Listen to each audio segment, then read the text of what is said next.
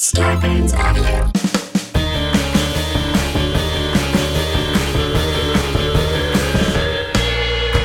Hey boo, it's me, Roz Dress from Les. Okay, I'm gonna do another just random thing to talk about. With Tiger King being so popular, it's really got me thinking about exotic animals in captivity and how scary that is. And I'm just going to talk about that today and mainly my fear of snakes. Now, this episode, there's no agenda here. I am not here to pet shame anyone or snake shame anyone. I do think that it's wrong and dangerous to house gigantic wild animals or any animal that is capable of killing you. But that's not what I'm here to preach about or anything. I was just thinking about, because I always kind of keep track of spooky stories in the news, but there's something about like snake attacks that scares me like unlike anything else. And I've had experiences with snakes in the wild that have scared me. Like from a young age, I grew up, my first house when I was a kid had a really big backyard and we had snakes everywhere. And I saw snakes in such terrifying settings. Like I remember my dad like running over a snake with a lawnmower and it like shooting out. And I remember stepping on a snake one time that wiggled under my feet. I remember a neighbor kid coming over and killing a snake with an axe and seeing it all bloody. And either way, okay, I've had very scary snake incidents. And because of that, I am probably more scared of snakes than even ghosts. Honestly, I've been thinking a lot. I think it's from being locked up inside for the past couple of weeks, but I'm like, I want to go anywhere right now so bad. I would be down to go to any haunted place right now, if it involves just getting out of where I am right now. Not that I mean, my situation could be way worse, but I'm just like so anxious to go anywhere. Anyway, so snakes, terrified of them. I know that I'm sure you guys, some of you own snakes, and I'm not, I'm sure yours is adorable. I'm sure yours is harmless. But I'm scared of them. I just don't like the way they move. They scare me. But I like to hear about like snake news stories. And I've talked about, I think before in the show, that if I am just not getting scared from watching horror movies or hearing ghost stories, I'll just straight up go to YouTube and type in snake attacks, and that will certainly get me. But well, first of all, one of my favorite which turns out to be a fake snake story, but you might have heard it before. It's kind of like an internet snake lore story that has been around for a while. But so it's basically the story. Okay, I want to say it's a woman. Maybe I think the story goes, this woman owns a snake, and her snake hasn't been eating. It's like a gigantic, like 8-foot snake or whatever. And it hasn't been eating. So she takes it to the vet. No. So she's laying in bed, and the snake crawls up in bed and lays like the same length as her. And she's like, oh, I think my snake is sick. Maybe it's cold. So she goes to the vet. She's like, what's going on? And then the vet's like, oh no, the snake is sizing you up because he's going to eat you. Then I looked it up, and that story's not actually real, because apparently snakes don't really do that. If they wanted to eat you, they would just eat you. But so I was reading about that on Snopes.com, which, is a great website that debunks things. But then I had this terrifying story that was on there about, I'll just read it to you. God, it's so scary. So some elements of that legend were reflected in February of 2008 when a news story out of Australia involving the swallowing of a family dog by a snake. According to new accounts of the incident. The Perrick family, husband, wife, and 2 children, watched in horror as their chihuahua was gobbled up by a 16-foot scrub python on the veranda of their home in tropical Kuranda, Queensland.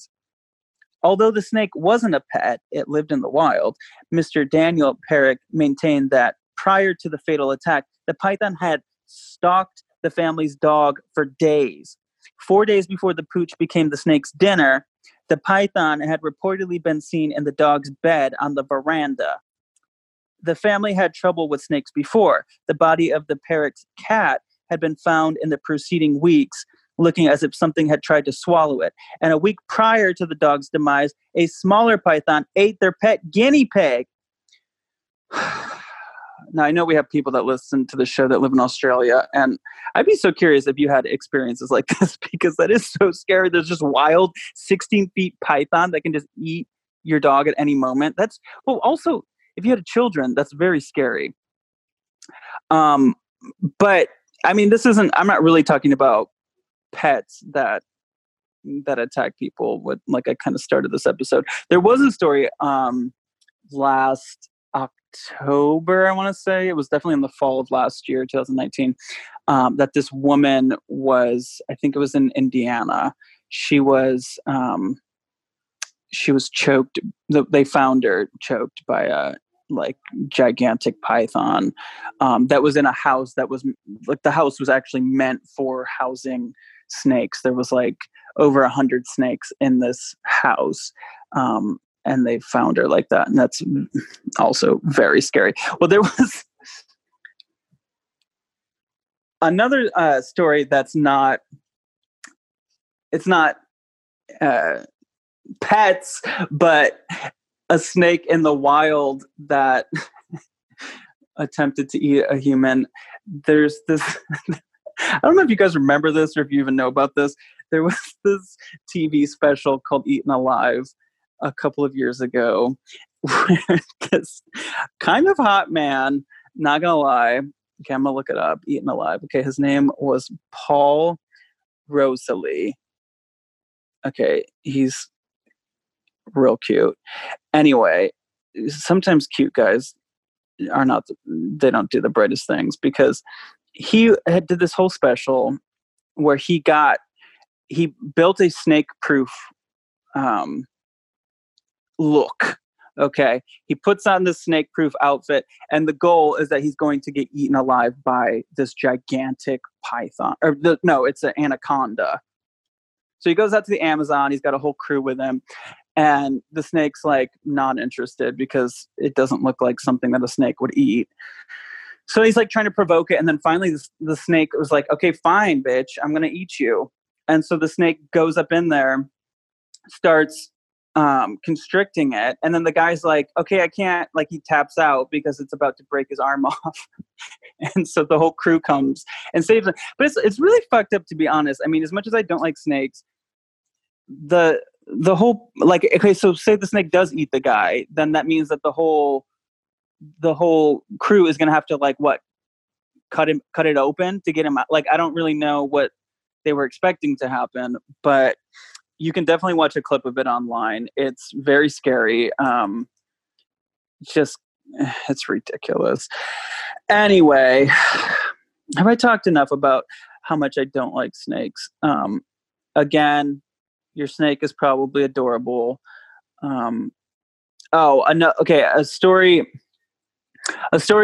documentary that's very similar to Tiger King is one called Cat Dancers.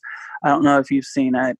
It came out, God, it's been a while now. I would say maybe 10 years now. It was an HBO documentary about sort of Siegfried and Roy-esque group of people. They were actually, it was 2 men and a woman, and they had it's a real tragic documentary, and very interesting, and also has, as I recall, kind of a gay storyline as well. You should watch that one. I think you have to get it on iTunes. Cat Dancers, if you were into Tiger King, because got many elements that are similar, minus like the crime storyline, but it's yeah, it's tragic. And another tale of very scary animals, large, beautiful animals in captivity. Anyway, if you have a snake story, send me one.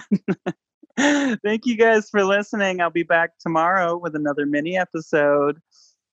Bye.